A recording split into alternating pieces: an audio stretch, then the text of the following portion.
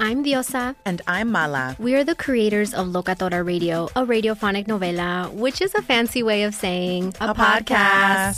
Welcome to Locatora Radio, Season 9. Love at first listen. We're older, we're wiser, and we're podcasting through a new decade of our lives. This season, we're falling in love with podcasting all over again. And getting to the heart of our stories. We're going places we've never gone before, and we're bringing you along with us. With new segments, correspondence, and a brand new sound. Season 9 is kicking off with an intimate interview with Grammy Award-winning singer-songwriter Natalia Lafourcade. What's giving you hope right now? Well, when I see what music does to people, it gives me a lot of hope. If you liked Locatora before, you're going to love Season 9. Subscribe to our show and you'll see why Locatora is your prima's favorite podcast. Listen to Locatora Radio as part of the My Cultura Podcast Network, available on the iHeartRadio app, Apple Podcasts, or wherever you get your podcasts. The Black Effect presents Family Therapy, and I'm your host, Elliot Connie. Jay is the woman in this dynamic who is currently co-parenting 2 young boys with her former partner, David. David, he is a leader. He just don't want to leave me. But how do you lead a woman? How do you lead in a relationship? Like, what's the blueprint? David, you just asked the most important question. Listen to Family Therapy on the Black Effect Podcast Network, iHeartRadio app, Apple Podcasts, or wherever you get your podcasts. All right, everybody, it's time for the coronet. Do-do-do-do! Oh, man, you do that so good. You guys, we have gotten on the ball and have all of our tour dates locked for the rest of the year, which makes us very happy because we've never been able to get it together all at once like this early. Yeah, we can see the future, and the future is going to kind of play out like this. On May 29th, we're going to be at the Chevalier again in Boston. The next night, we'll be back at the Warner Theater in D.C., and then the night after that, May 31st, we're going to be at Town Hall again in Manhattan, New York City town. That's right. The great return to New York. Then we're going to hit the Midwest for a jaunt.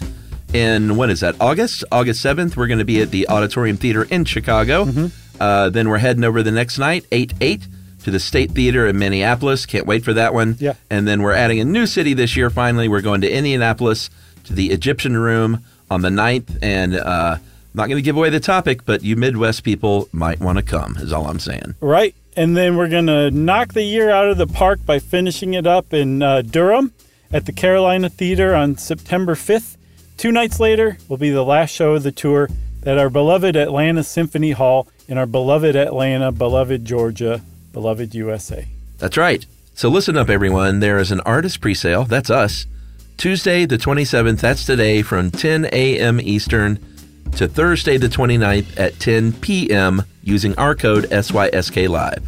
Yep, and then the venues and promoters want to get on the pre-sale action. So on Thursday the 29th from 10 a.m. to 10 p.m. local time, they'll be selling pre-sale tickets too. And then public sale happens, right, Chuck, on Friday, March 1st at 10 a.m. local time? That's right, local to whatever venue you're going to.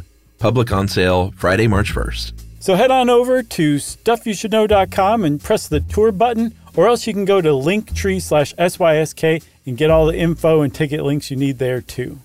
And we can't wait to see everybody all the rest of this year. Welcome to Stuff You Should Know, a production of iHeartRadio.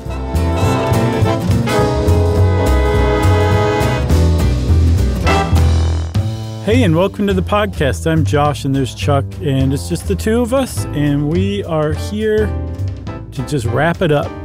Wrap. Have a little chat, a little talk, and just wrap. Just the two of us. We do that every time Jerry's not here. We sing that song? Every time. We reference it some way, shape, or form. It's not that great of a song. Oh, God. Please tell me you're joking. No, I'm actually not. I think it's one of those ones I've just heard too many times. Sorry. That's all right. I can't listen to Journey any longer either, if that makes you feel any better. Well, but this is Bill Withers. All right. I like Bill Withers. That's a tough one to swallow. But I'm sick of that song. Okay. I think Austin Powers was the one that put it over the top. Was it in that movie? Yeah, they turned it into like a rap. What? Yeah, with him and Mini-Me. Oh, God. No wonder. Who thought Mini-Me was going to show up in the Haile Selassie episode? I did not until just now. Yeah, same here. This is a complicated episode about a complicated story. Yeah, and the reason why we should just come out of the gate and explain why this is so complicated. Number one, we're talking about a human being who ruled a nation, one of the most powerful nations on the continent of Africa, for virtually his entire lifetime, right? There's a lot that can happen during that time. You can make a lot of enemies. You can become revered. And so as a consequence, the guy did a lot of stuff, a lot of good stuff, a lot of shady stuff, a lot of downright evil stuff. And over the course of the time that he was ruling and then beyond, some people came to venerate him as a god, like a god on earth. Other people came to loathe him as a murderous colonizer. Other people saw him as a modernizer of a nation. There's so many different opinions about this guy that it's really going to be tough to like cram it all into this one episode. But we're gonna try. We're gonna make it if we try. Yeah, and I think aside from the God thing, which we'll get to, I think he kind of was a lot of those things. He did modernize Ethiopia, and he was a progressive voice for Africans, but he also did a lot of bad things. And it seemed like, I don't know, it seemed like the last 20 years of his life, he did a lot more bad than the first 40 years of his rule. That's what I got too. He started to phone it in, I think. And be awful. Well, that's a consequence of phoning it in, Yeah, but if you do a little research on Haile Selassie, you'll see a lot of articles praising him really strongly, and then a lot of articles that are like, why are we rewriting this the history of this person to not include any of the bad stuff? Well, what's amazing is there's an answer to that question. The reason why is because of reggae. You can thank reggae for reforming the image of Haile Selassie across the world. It's amazing. It's astounding. It's been really effective. Yeah. So, Chuck, we're going to talk about Haile Selassie, who is the ruler of Ethiopia, the emperor of Ethiopia. In fact, he had one of the most amazing titles of any ruler anywhere.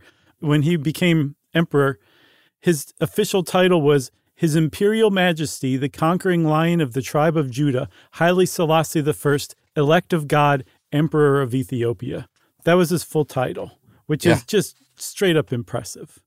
Yeah, there were a lot of different titles that he had over the years, and a lot of different names for the different titles. It can get in the weeds with that stuff. I just did. No, well, but he also had another title at the same time, which I can't even find right now, but we'll get to. So let's talk a little bit about Ethiopia, the country that he ruled. Those of us off the continent consider Ethiopia as like a cohesive whole nation, but like most nations across the world on any continent, it's actually an assemblage of different smaller units that were eventually brought together and unified into a nation like we recognize today. Yeah, and unified is sort of should be in quotes. Sure. Yeah, that's a good point. Yeah, so it is in the Horn of Africa.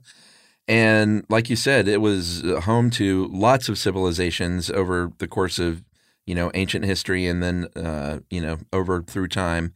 And it was a pretty big power. It is unique for that area in that it was one of the first Christian nations and remained a Christian nation despite being completely cut off from the rest of the Christian world on all sides, basically. Yeah, and it was one of the oldest around. Its state religion is Christianity. I think Ethiopian Orthodox Christianity, that branch of the Christian church. And since I think the 4th century CE, at least. So for a very long time, it's been a Christian nation. And that meant that it had pretty good relations with other Christian nations around the world. But also it traded with the tribes in Arabia. It traded with others in the Middle East. It was a really important power for a really long time.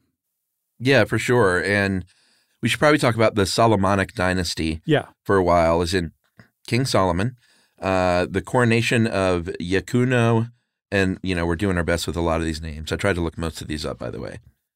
Well, how's this one go? Well, this one goes Yakuno Amlak in 1270. And this is important because, like I said, as in King Solomon, this dynasty basically says we are the direct descendants of King Solomon and Queen of Sheba from the Bible, and the Lion of Judah is our symbol. And this is the sort of solemn line that, as we'll see, would eventually lead to Haile Selassie. Yeah, and it's found among the Amhara people, which are one of the groups of people living in the Ethiopian region at the time. And some people say that this dynasty, this lineage of rulers, is the oldest in the world. If you credit that as factual or even roughly factual, that King Solomon and the Queen of Sheba produced Menelik I as a son who became the first ruler of the Solomonic dynasty, then we're talking like 3,000 years essentially of rule by this one group in this one area. Historians say that's a great story. Also, Menelik I is said to have brought the Ark of the Covenant to Ethiopia, where it's supposedly being hidden or kept. But really, we can date it as far back as 1270, which is nothing to sneeze at. When Yakuno Amlak was definitely coronated since 1270, there have been nothing but Solomonic rulers ever since then. That's a pretty good track record, frankly. Yeah, for sure. But again, that's not to say that there was like complete unity under that rule throughout the years. In the 18th and early into the 19th century, Ethiopia was very fractured. There were a lot of feudal kingdoms, a lot of different, like you mentioned, religions and ethnicities are sort of, commingling with one another. And eventually, as far as our story goes, unification around the 1850s is when things really sort of get, more unified. Right. And I was wondering what the answer is. Like, if there is a definitive answer, is unification a good thing because it keeps formerly warring neighboring groups from warring? Or is it a bad thing because these groups were warring for a reason and now they're kind of smushed together whether they like it or not? Yeah. I wonder if it's a case-by-case basis or if there's a right way to do it or a wrong way to do it or that you shouldn't do it at all. I don't know. It's a good question. So by the 19th century, Emperor Menelik II, who took the throne 600 or so years after his namesake did, who found the Solomonic dynasty, became the ruler of a unified Ethiopia. And that's really where the story kind of begins as far as where our protagonist, Lige Tafari Makonnen, is concerned. That's right, because he was born July 23rd, 1892, just 3 years after Menelik II was crowned, right? Yep. So, we're talking about Haile Selassie, but as you said, born Lige Tafari. Lige means child of. Tafari is one who is respected or feared. So Lige Tafari Makonnen is child of Makonnen, who is respected and feared. Yeah, and his dad was Raz, which means Prince Makonnen. So his dad was a prince already. That's a pretty good birthright, especially in a feudal society that he was born into. But even more than that, his great-grandfather, Haile Selassie, had been emperor of the kingdom of Shua before Ethiopia was unified. So this guy had literal royal blood and was part of that Solomonic dynasty just by birth. Yeah, and you said his dad was prince. The word there would be Ras, and that's important to just put a pin in that, because if you put Ras and Tafari together, you will eventually get Rastafari. That sounds vaguely familiar. I can't put a finger on it.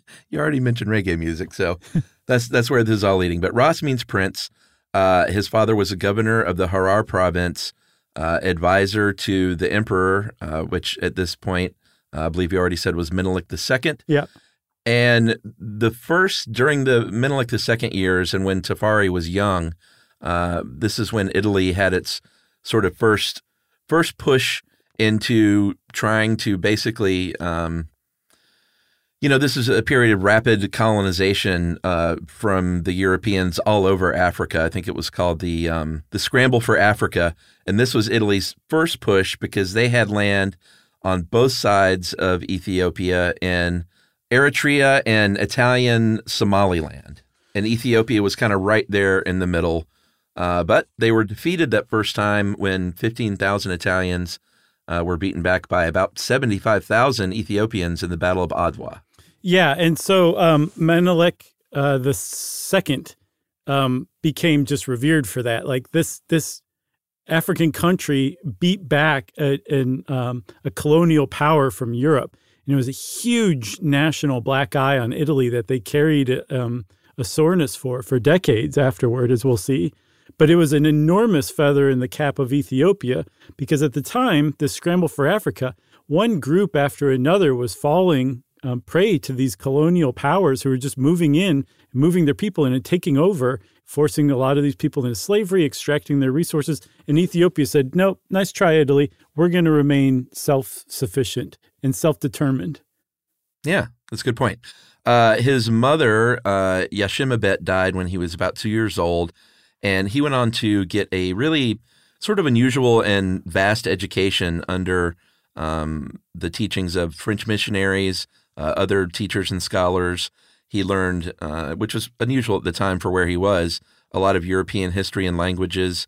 And that education would set him up for, his later life on the international stage. Yeah, for sure. I mean, his familiarity with Europe would be extraordinarily helpful because Europe, even though some of the former age of exploration powers lost their clout, Europe still remains super important in Africa because they were colonizers. So to have a rapport with European powers was very helpful at keeping them at bay and also making Ethiopia a really treasured asset or ally to those European powers too. Yeah, for sure. It was just a good position for him to be in. Oh, absolutely. And he ingratiated himself. He was very much loved on the international stage for most of his life, which, was kind of at odds with how he was viewed at home for the last couple of decades. Yeah. So because he was born into that royal lineage, he kind of made moves throughout the court. At age 13, he was made a dejazmach, which is essentially like a count. And from that point on, he just kept rising and rising further and further up in importance in the aristocracy, right? Because we should say at the time, and for a very long time, Ethiopia was a feudal agrarian society and economy where peasants worked the land and had to give a lot of the fruits of their labor over to landowners who didn't do anything except extract labor and goods from the peasantry. And then it went up and up and up. And then you had an aristocracy that was sitting at the top that was also tiered. And at the very top of this were the rulers of Ethiopia, of which Ras Tafari was rising in rank and influence. Yeah, for sure. And slavery played a big part in that and a big part in this story, as you'll see. So just sort of setting that up. Over the next few years, he was, like you said, kind of rising through these different positions. Mm-hmm. He got married in 1911 to a noblewoman named Menen Asfal and had 6 kids, and they stayed married until she died in 1962. And then in 1913, Menelik II died, and there was a very sort of interesting power struggle that went on because his literal successor was his grandson, Iyazu V, and he was not good enough for the job, evidently. He was not a good manager of people, didn't show a lot of promise as a ruler, and even more importantly, he was, the rumor was that he actually converted to Islam. He was not friendly to the Ethiopian Orthodox Church, mm-hmm. and because of these rumors, he was deposed as emperor. He was arrested and spent the rest of his life in detention, wherein his, I believe in 1916, his aunt, Zuditu, was crowned empress. Yeah, and then, so I didn't get this, I didn't understand why I couldn't find why, maybe you know. Simultaneously or shortly after Zuditu was crowned empress, Tafari became Ras Tafari, and the de facto ruler of Ethiopia as the supreme regent and heir apparent. Was it because he was young still? I guess he was 25 at the time. Was it because he was a man and she was a woman and a woman had to have? Okay, gotcha. Okay. So they were basically power sharing, even though because he was a man, I'm guessing he was just deferred to over her in a society that requires an empress to have like a male regent with her, right? Yeah. I mean, that's basically, I saw that in 2 or 3 different places, that if if Zuditu was a man, he may have still had that position, but he would not have nearly the power that he had as a man because she was a woman. Gotcha. So as this de facto ruler of Ethiopia, he started making moves on the world stage. And there was a difference between his and Zuditu's politics from the outset. She was more conservative than he was. He was much more, being younger, I think, was a big part of it, much more progressive-minded, much more interested in modernizing, much more interested in opening the country to internationalism. And so in 1923, Ethiopia became a member of the League of Nations, just the 3rd African country to do so, and that was after South Africa and Liberia. And that was like 100% Tafari's doing, from what I understand. Yeah, totally. Part of that required the pledge to, abolish slavery. As we'll see, that was in 1923, and the abolition of slavery in Ethiopia did not happen in full for many, many decades. So it was, that's another, it's sort of a thread that goes through this story of just how long it took to get slavery abolished there, because it was such a part of their tiered system in Ethiopia. Uh-huh. And it's worth saying, too, I think, Chuck, that African continental-style slavery was much different from the kind of slavery that was developed through the transatlantic trade that was established here in the United States and in the Americas. But yeah, at the same literal human ownership was not the case. Yeah, I mean, there was still like a curtailment of liberty, but at the same time, you lived in the same house and ate the same food that your putative owner ate. It was just, you were just treated much differently. And you don't want to sanitize it because you still didn't have freedom like an right. individual human being should have. But just compared to just the horrors of the transatlantic chattel slavery practices, like the African slave trade was just not like it at all in a lot of ways. Yeah, for sure. So in 1928, he was named Nebus, which is a title equivalent to king, but it's not the same as, the king as we would think, because it's still below emperor. Mm-hmm. And he started traveling the world, basically, and every single way, basically becoming the face of Ethiopia, despite the fact that he was not emperor, going to Jerusalem, going to Rome, going to Paris, meeting with King George V in London. And it was sort of a world tour where he placed himself expressly sort of in the limelight. As you said, that, he had different politics than the empress herself. And that combined with him sort of putting himself on the world stage in front of her, essentially, did not sit well, to the point where her husband led a rebellion, Gugsa Wele, where he wanted to install himself as emperor, but he was defeated by Tafari, was killed, and then within a couple of days later, Zuditu died of unclear circumstances, and I think we all know what that means. Well, yeah, there's a rumor that she died of shock at the news of her husband's death, but more likely there's just kind of this idea that Haile Selassie was not above poisoning opponents and rivals, and that it's entirely possible that's how she went away. Yeah, for sure. And we should also point out, prior to this, prior to 1930, through the late 1920s, he was really doing a lot of that progressive work, building roads. He established a national bank. He redid the judicial system that kind of said, we need a more, modern Western-based judicial system, and not this, you steal a loaf of bread and we cut off your hand, biblical style. And yeah, he continued that on when he became ruler after Zuditu was gone.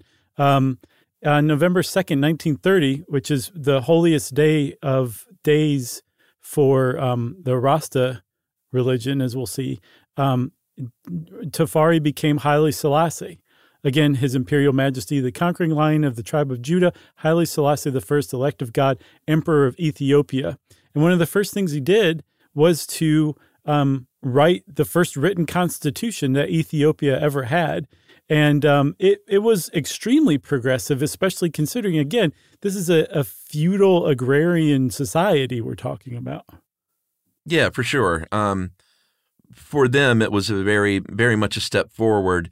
He did create their first parliament, but it was pretty clear with this, and even when they made further changes, I think in the 1950s, to the Constitution, that it was still, the emperor had the last say over everything. Right. So I think that kind of goes to show the kind of governing he did. Like, he was well aware of if you agree to something, but figure out a way to not do it or to keep it from taking any power away from you, it can really placate people a lot. He was kind of masterful with that, and that's a good example of that. All right. Is that a good long intro? Yeah. Forgot we haven't taken a break yet. So we'll take a break. We'll come back, and we'll pick up with Italy's second push into Ethiopia in the 1930s right after this.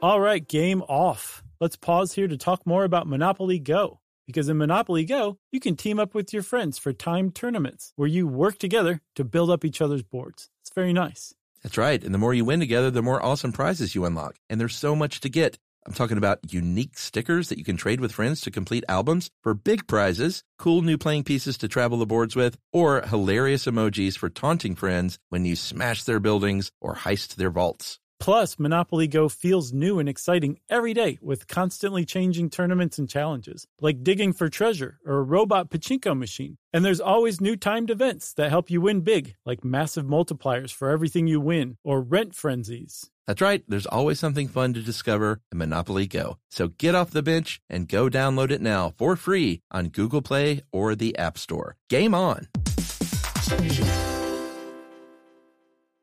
Grand Canyon University, an affordable private Christian university, is one of the largest and fastest growing universities in the country, offering more than 270 programs online. In addition to federal grants and aid, GCU's online students received nearly $130 million in institutional scholarships in 2022. Find your purpose at Grand Canyon University. Private, Christian, affordable. Visit gcu.edu/myoffer to see the scholarships you may qualify for. Something that makes me crazy is when people say, well, I had this career before, but it was a waste. And that's where the perspective shift comes, that it's not a waste, that everything you've done has built you to where you are now. This is She Pivots, the podcast where we explore the inspiring pivots women have made and dig deeper into the personal reasons behind them. Join me, Emily Tish Sussman, every Wednesday on She Pivots as I sit down with inspiring women like Misty Copeland, Brooke Shields, Vanessa Hudgens, and so many more. We dive into how these women made their pivot and their mindset shifts that happened as a result. It's a podcast about women, their stories, and how their pivot became their success. Listen to She Pivots on the iHeartRadio app, Apple Podcasts, or wherever you get your podcasts.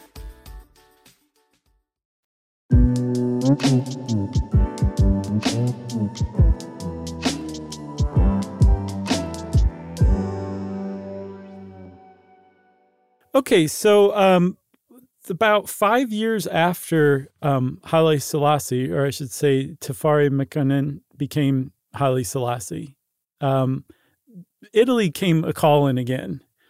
Remember you said that Italy had Eritrea to kind of the north and the east and Somaliland to the south and the east? Is that correct still? Yeah, and they wanted to build a railroad through Ethiopia to connect those. Okay. So again, by this time, Mussolini has come to power in Italy, and he has revived national pride. That's a big thing that you'll see in history.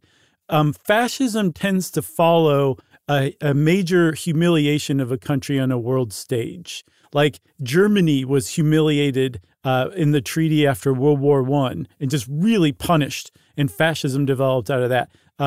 Italy lost a lot of standing as a colonial European power after it was beaten back by Ethiopia in the 19th century. Fascism followed after that. You really want to be careful about stuff like that, not addressing the fascism that can follow. And this is another example of that. So Mussolini came along and he's like, hey, you remember the time that Ethiopia defeated us? Well, we're going to make that up. We're going to go invade Ethiopia again. And this time we're going to do it with industrial warfare. Yeah, it was a much different deal this time. They had far better equipment and weaponry and ammunition. I believe they were still maybe technically outnumbered, but the way Ethiopians were fighting was sort of outdated to the war machine of Italy at this point. So it was a real David versus Goliath kind of situation. Mm-hmm. So this is when Selassie has a real chance to kind of take center stage internationally, even more so by started, sort of rattling the chains of the League of Nations, which Italy was a member of as well. Yeah. Saying like, hey, what's going on here isn't right. We need some help. It was called the Abyssinia Crisis, Abyssinia being the exonym for Ethiopia that I saw used basically more than Ethiopia in my research. Mm-hmm. And it was a dark time in this war. They were getting beaten down really badly. He was exiled because the Italians were literally encroaching to the capital. So he went to French Somaliland in May of 1936, which effectively ended the war. Like, at least as far as Italy's concerned, they were like, the war is over and we won. Yeah, and now we're occupying Ethiopia. Like you said, we won. The way that they won was through mustard gas. It was essentially a huge campaign of mustard gas. There were massacres. They set up concentration camps. It was a horrible occupation, just exactly the kind you would expect from like a first half of the 20th century colonizing power. And yet, historians still say that Ethiopia never was colonized. It was occupied by Italy, but they didn't get a chance to colonize, which is often follows occupation. They just remained in the occupation stage for about 5 years. And over the course of that 5 years, Selassie was in exile. I think he was in Bath, England, where he ran a government in absentia and still kind of tried to keep his rule going, but from outside the country, which was occupied by the Italians, which is tougher than it even sounds. Yeah, totally. So he is sort of rattling the saber to the League of Nations, so much so that Time magazine named him Man of the Year in 1935. Uh-huh. But the problem is that Europe was still courting Italy at this point. They hadn't fully jumped over to Germany's side, mm-hmm. and so they were sort of on a sort of a high wire there, trying to court Italy. And even though they're a member of the League of Nations and they were attacking another member of the League of Nations, they didn't want to do anything to tick off Italy too much. So the new British Foreign Secretary, a guy named Samuel Hoare, got into private talks with the French Prime Minister, Pierre Laval, and they came up with the Hoare-Laval Pact, which essentially said, Ethiopia, if you give up basically half of your land to Italy, we can make the fighting stop. They never released it, but it was leaked to the press, and there was outrage, of course, and it essentially was sort of the first blow to what would be the death of the League of Nations. Yeah, I think another thing that that Haile Selassie's speech did to contribute to the League of Nations was to basically point out, like, hey, you guys aren't doing anything that you agreed to do. Like, all of you condemned Italy's invasion as a straight-up invasion, and here I am to ask you to help me buy arms. Don't even give me arms. Just give me money so I can go buy arms, and you still won't do it. What's the use of this thing?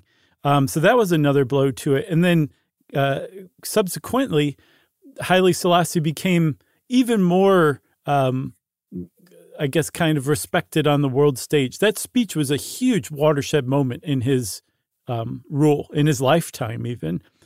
He became essentially a celebrity. Like you said, Time magazine named him Man of the Year. Apparently there was an expression in America around that time that developed that was, well, if that's so, then I'm Haile Selassie. And then there was a song, too. Olivia helped us with this. She turned up a mention of him in a shanty in old shantytown, I'd be just as sassy as Haile Selassie if I were a king. So things are not going well. He is, like you said, he went from French Somaliland in exile to England. And then finally, in 1941, World War II was well underway. And this is well after Italy had joined up with the Germans. And England, finally helps out, mainly because Italy and Germany had threatened British territory in Africa. Mm-hmm. England finally steps up in 1941 and says, all right, we're going to help you out here because we're sort of threatened as well.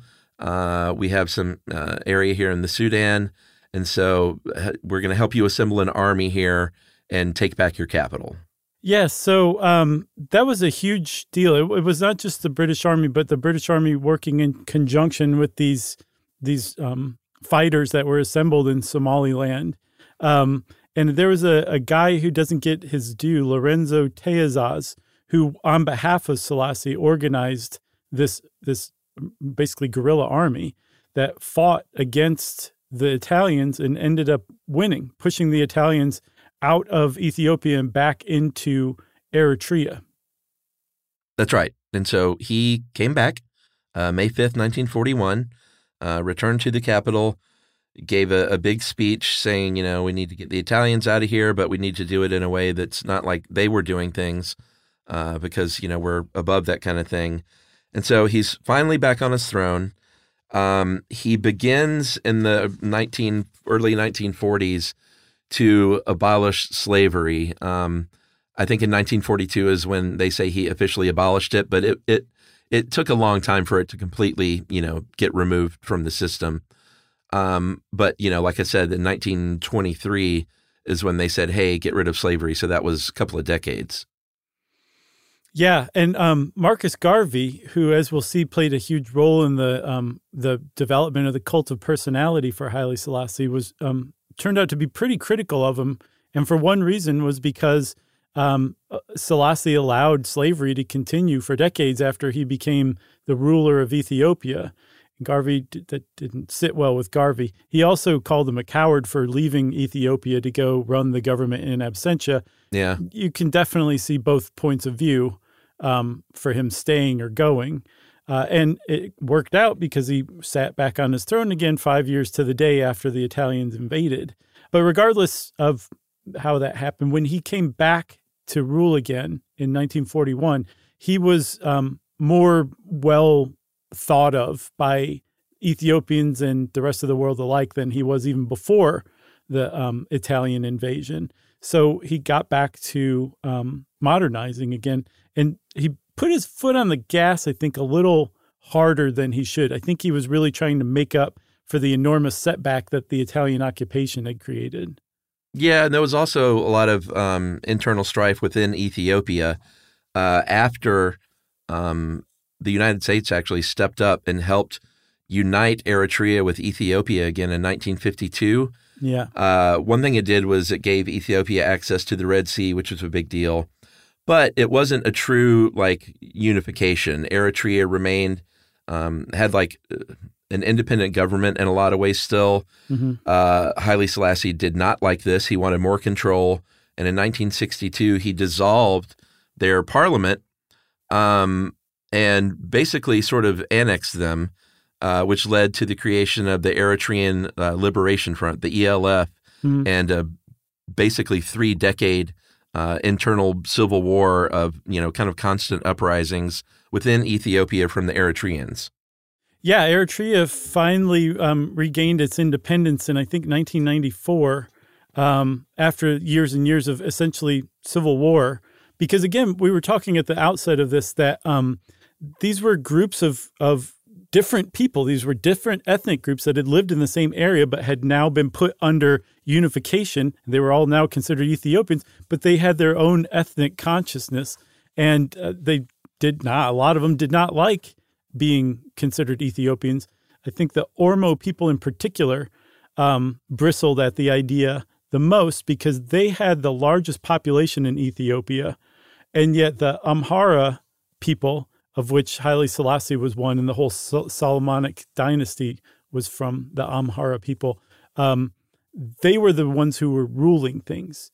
So imagine that. Imagine that this other group that you've been kind of rivals with for centuries now is telling your group exactly what to do, where to live, which is taxing you, is saying you're with us now, whether you like it or not. That was the kind of like internal strife that was just kind of rubbing Ethiopia at the edges throughout the entirety of the Haile Selassie's rule. Yeah, for sure. And like you said, he's got his foot on the gas in the 1950s in particular. In 55, they passed a brand spanking new, very shiny constitution, further modernizing the judiciary for one. This time Parliament was elected by the people. More human rights were guaranteed. But it was still not like a Western-style democracy. Haile Selassie was still very much in charge. And more popular than ever on the international stage. He's all of a sudden visiting the United States. I believe FDR invited him after World War II, but he never went. So he finally came at Eisenhower's behest, had a ticker tape parade in Manhattan for Haile Selassie, went to a Yankees game, went to Yosemite National Park, just does this big like kind of PR tour through America. It's really interesting. Yeah, for sure. And again, like this guy was like, Americans couldn't believe what they were seeing. Like this was a time where there was still like segregation in America. And here's this Black African leader who's just revered in the United States. It's just like cognitive dissonance, but they were just thrilled by this guy, right? So Haile Selassie ate that stuff up. He loved that. One of the big criticisms of him in retrospect, and I think even at the time, was that his preferred company were Europeans and Americans and other people of wealthy countries. That's who he liked to rub elbows with. That's who was invited to the parties that he threw in the royal palaces. He didn't seem to think that much about the people he ruled and who essentially gave him all the power that he had, that he went and used to basically enrich himself in his own image. I think that's a great setup for a break. Yeah? Oh, sure, yeah. I don't like to toot my own horn, so you just put me on the spot. All right, we'll be right back after this.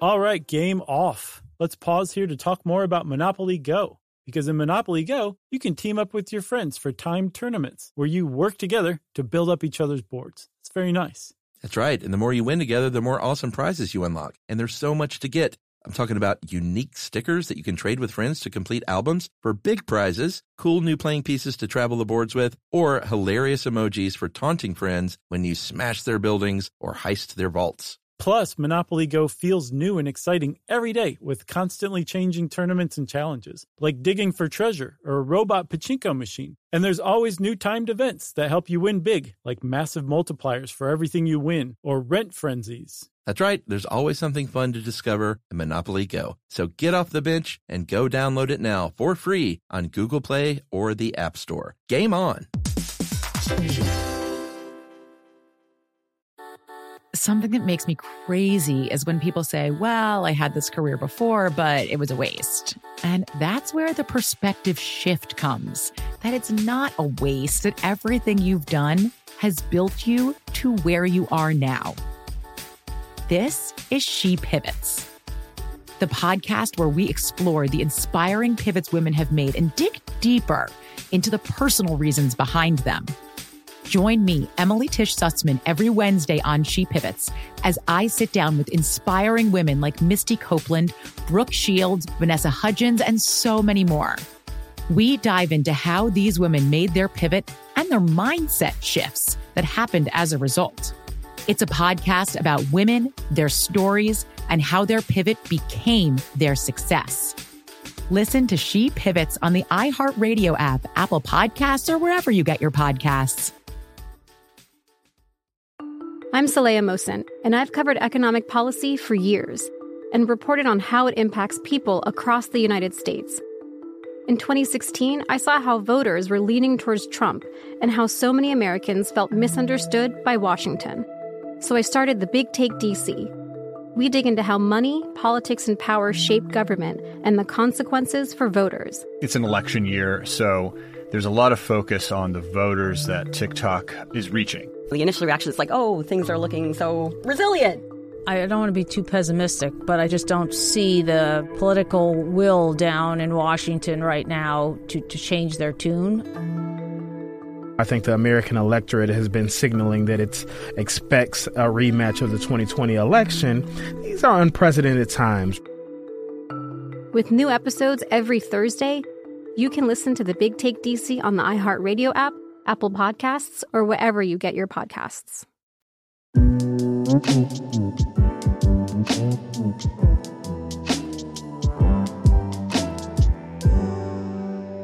All right, so when we left off, you were talking about the fact that Haile Selassie was very popular internationally, not so much or not as much at home, at least, like with everybody. He had factions of people who loved him in Ethiopia, but it was complicated. And they were probably mostly from the Amhara ethnic group, too, remember? Yeah, for sure. So he's got a situation sort of where he's getting older. He's trying to push progressive ideals that are popular with the young people, not as popular with the older guard, of course. And that creates a lot of internal strife. And he's also got this sort of ongoing problem with the ELF, all these ethnicities mixed together. There's going to be some strife. And finally, in December 1960, he was in Brazil, and members of his imperial bodyguard staged a coup. And they proclaimed that his son, Selassie's son, Crown Prince Asfal Wosan, was the new emperor. There were about 4 days of violence and about 300 deaths, but it was suppressed, and those leaders, the formal imperial bodyguards, were killed. And this really changed things as far as sort of setting up the last couple of decades of Selassie's rule and reign as basically a police state. Yeah, and yet he still was a shrewd ruler, internal ruler, that the coup had set up shop in the royal palace while he was away. And he donated that royal palace to establish the university, the first university in Ethiopia, which became Addis Ababa University, which is a highly respected university today. And so it was a really shrewd move on his part to basically placate the young intelligentsia who were definitely part of that coup, if not, in physically, at least in spirit. So they were like, oh, okay, we're getting a university. And at the same time, he knows he's taking his foot off the modernizing gas, and he needs to basically consolidate his power even further, probably take some back, and remind everybody that he's still emperor. Yeah, for sure. One of the truly seems like great things he did was in 1963 when he led the movement to establish the Organization of African Unity, the OAU, which was basically 32 African nations that had won independence at that time, getting together, establishing this union. I believe it's now called the African Union. And, they had bold, pretty great objectives. They wanted to improve life for Africans. They wanted to protect the sovereignty of the countries that had won their independence. And he was, of course, chosen as the first president of the OAU. And he was in his 70s at this point. Like he was getting on up there in age. Yeah, and it's ironic because he was like an elder statesman compared to the much younger, generally democratic leaders that were that made up the rest of the African Union countries, right? And they were there, all those younger rulers were there, or leaders, I should say. They weren't rulers, because this wave of decolonization had been kicked off by Ghana in, I think, the early 60s. And so that was one of the purposes of the African Union, or at first the OAU, was to basically say, okay, we need to like level set again. This is a new continent. We're taking it back. We're setting up new governments and all that. So it's kind of ironic that Haile Selassie was the first president of the Organization of African Unity, because he was exactly the kind of person who was being toppled elsewhere around Africa, except he was not toppled because he had never been colonized. Although other groups in Ethiopia considered him a colonizer, he managed to survive that wave and strangely was made the president of the OAU. Yeah, I think it was just because he was such a popular, a worldwide popular figure is what I can figure. So it almost seemed like it was just sort of destined to be that he would be their first president, even though if they really thought about it and I don't even know if they held a vote, actually. I meant to look that up. Yeah. Or if he was basically just like, I'll be president, right? Right. He called president first. I call it. So toward the end of his run, more criticism coming him way from within Ethiopia. Their inflation is really high. There are people living in poverty. Any dissent was squashed. Leaders of dissent disappeared. He still had a positive view internationally through all of this somehow, but that was not the truth of the matter back home. No, and that kind of stuff was making people bristle further and further, not just the other ethnic groups like the Oromo or the Somalis, but like even people in his own, his own group. There was a huge problem. No matter how good a ruler he was viewed as, there was always going to be a people who were saying, it's the 1960s and we still have an emperor. Can we look any more backwards? Just that alone kind of put a time limit on how much longer he was going to rule. But then that whole kind of crackdown phase of his rule also really, really had a huge hit on his popularity too, among other quarters. Yeah, he was like, when I was 13, man, emperors were all the rage. Yeah, that's a great point. That when he came into power, that was normal, but he stayed in power for so long that he outlived the age of emperors, weirdly. 60-something years. The other problem, or another problem, was the fact that he, as emperor, had a very lavish, luxurious, some say wasteful lifestyle, which was not a popular thing to do when your country is struggling in a lot of ways. Certainly when they were hit by their second really huge famine at the beginning of 1972, this was a famine in the Wallo province, where eventually over the course of 3 years, by 1975, more than I saw up to 250,000, maybe 200,000 people died. Yeah.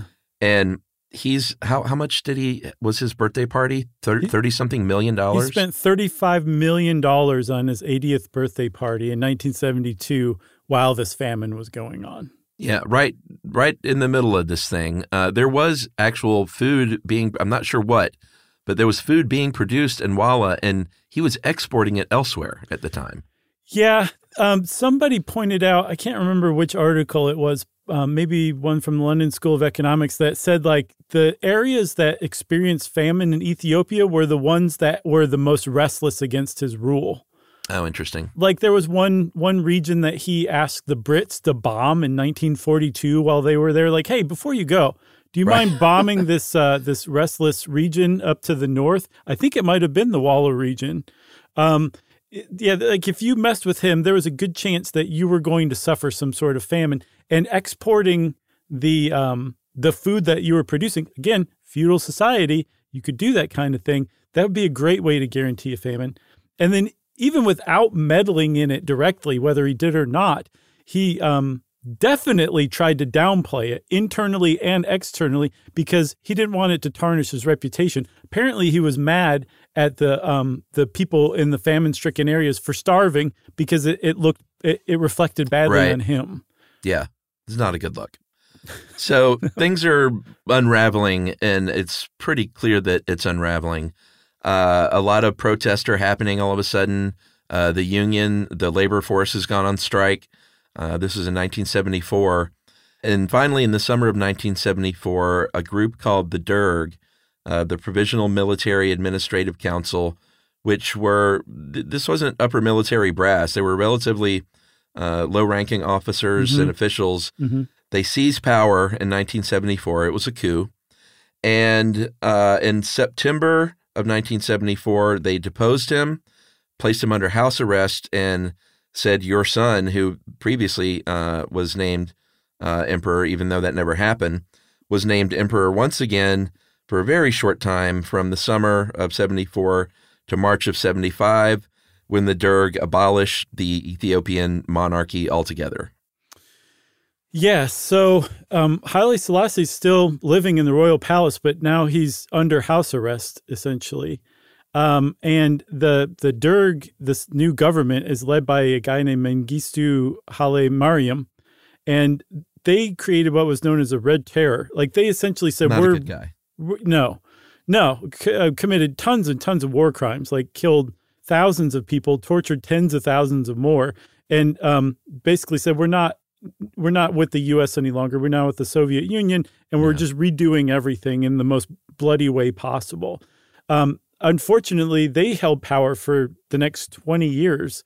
It wasn't until they were deposed in 1994 and replaced by a more democratic government that they were charged with all the horrible atrocities that they had. But long before that happened, while the Derg was just brand new, Haile Selassie was reported as dead. I think in August of 1975, he was found dead in his little apartment in the royal palace. And the Derg leaders were like, yeah, he had a prostate operation a couple of months ago, and it probably was a complication from that. But anyway, it's Ethiopian tradition to bury people within 24 hours, so we're going to do it in 12.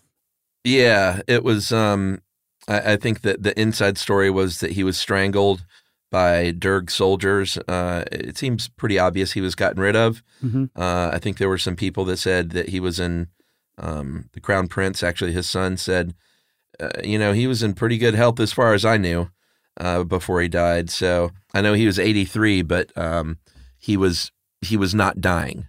No, there was another longstanding rumor that he had been smothered with a pillow. But yes, in just the way that he had dispatched the Empress before him, it seems, he had been dispatched as well by the Derg.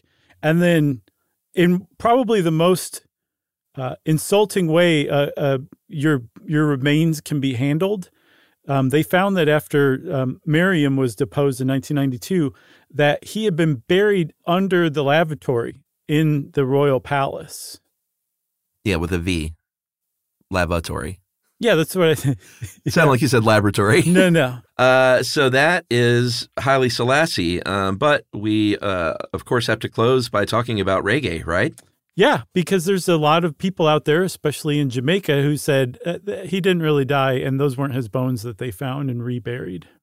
Yeah. If we mentioned early in the thing, Rastafarian theology is basically a reference to his identity as God, as the Messiah.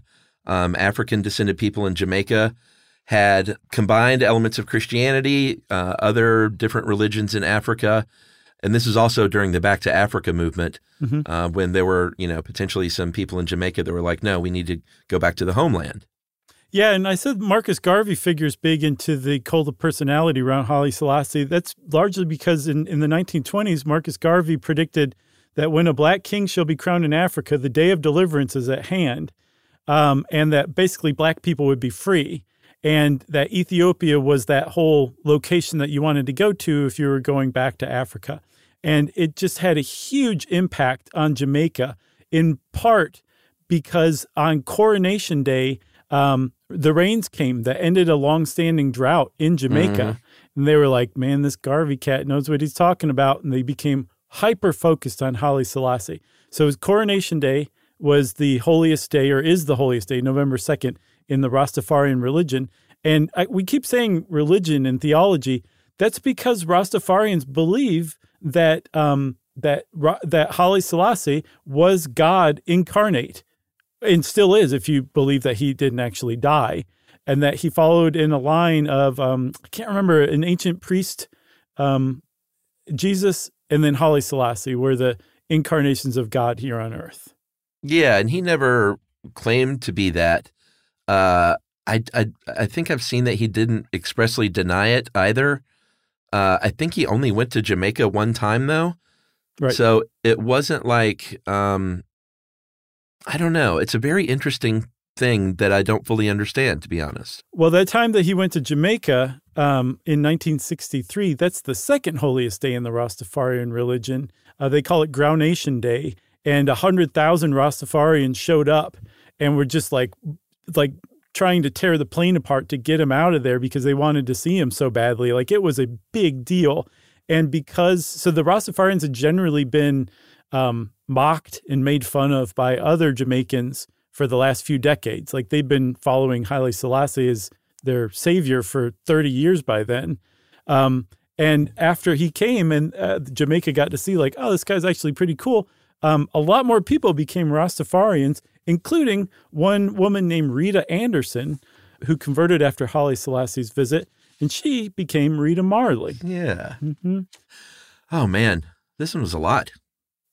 It was a lot. Yeah, and he lives on in reggae. If you want to learn more about Haile Selassie, you can listen to a bunch of reggae. You can go read historical accounts. You can read all sorts of stuff about him, and you'll get just this hugely complex, complicated picture. Yeah, for sure.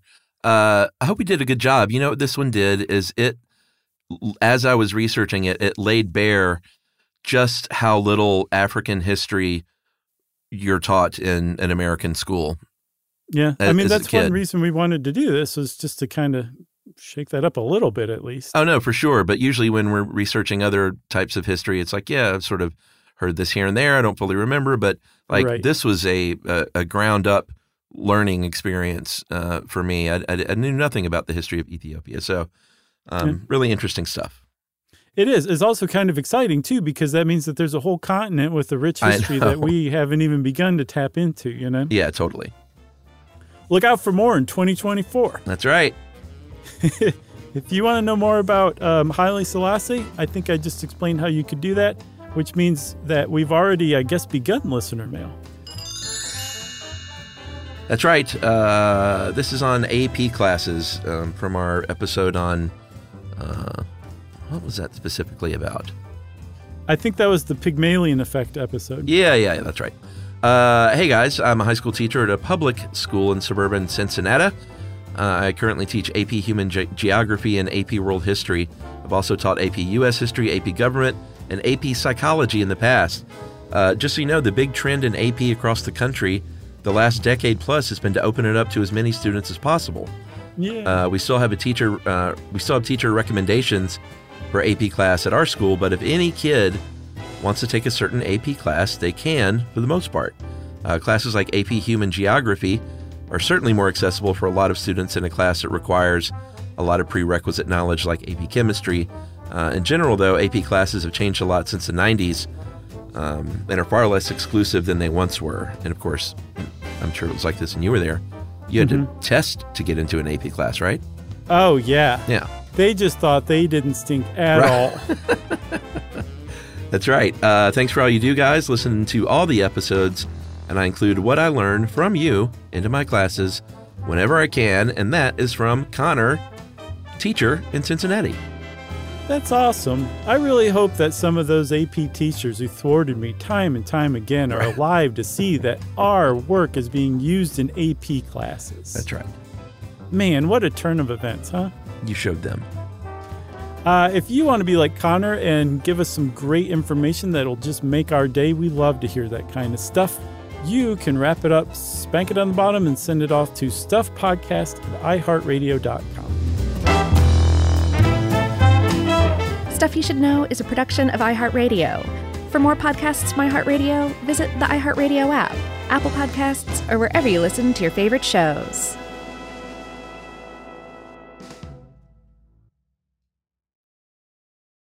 Hey, if you haven't heard of Visible, well, now you have. They're the wireless carrier that's making wireless visible. It's in the name. Switch to Visible, the wireless company that makes wireless visible. Get a one-line plan with unlimited 5G data powered by Verizon as low as $25 a month every month, taxes and fees included. Use promo code STUFF20 to receive $20 off your first month for listening to this podcast. Switch now at Visible.com. For data management practices and additional terms, visit Visible.com. The Visible monthly rate is $25 per month.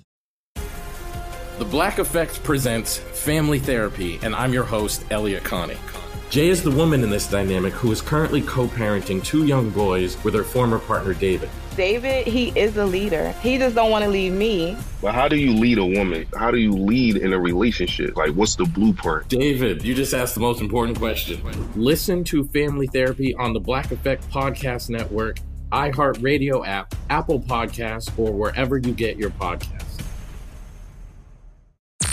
I'm Tamika D. Mallory. And it's your boy, my son, the General. And we are your hosts of TMI.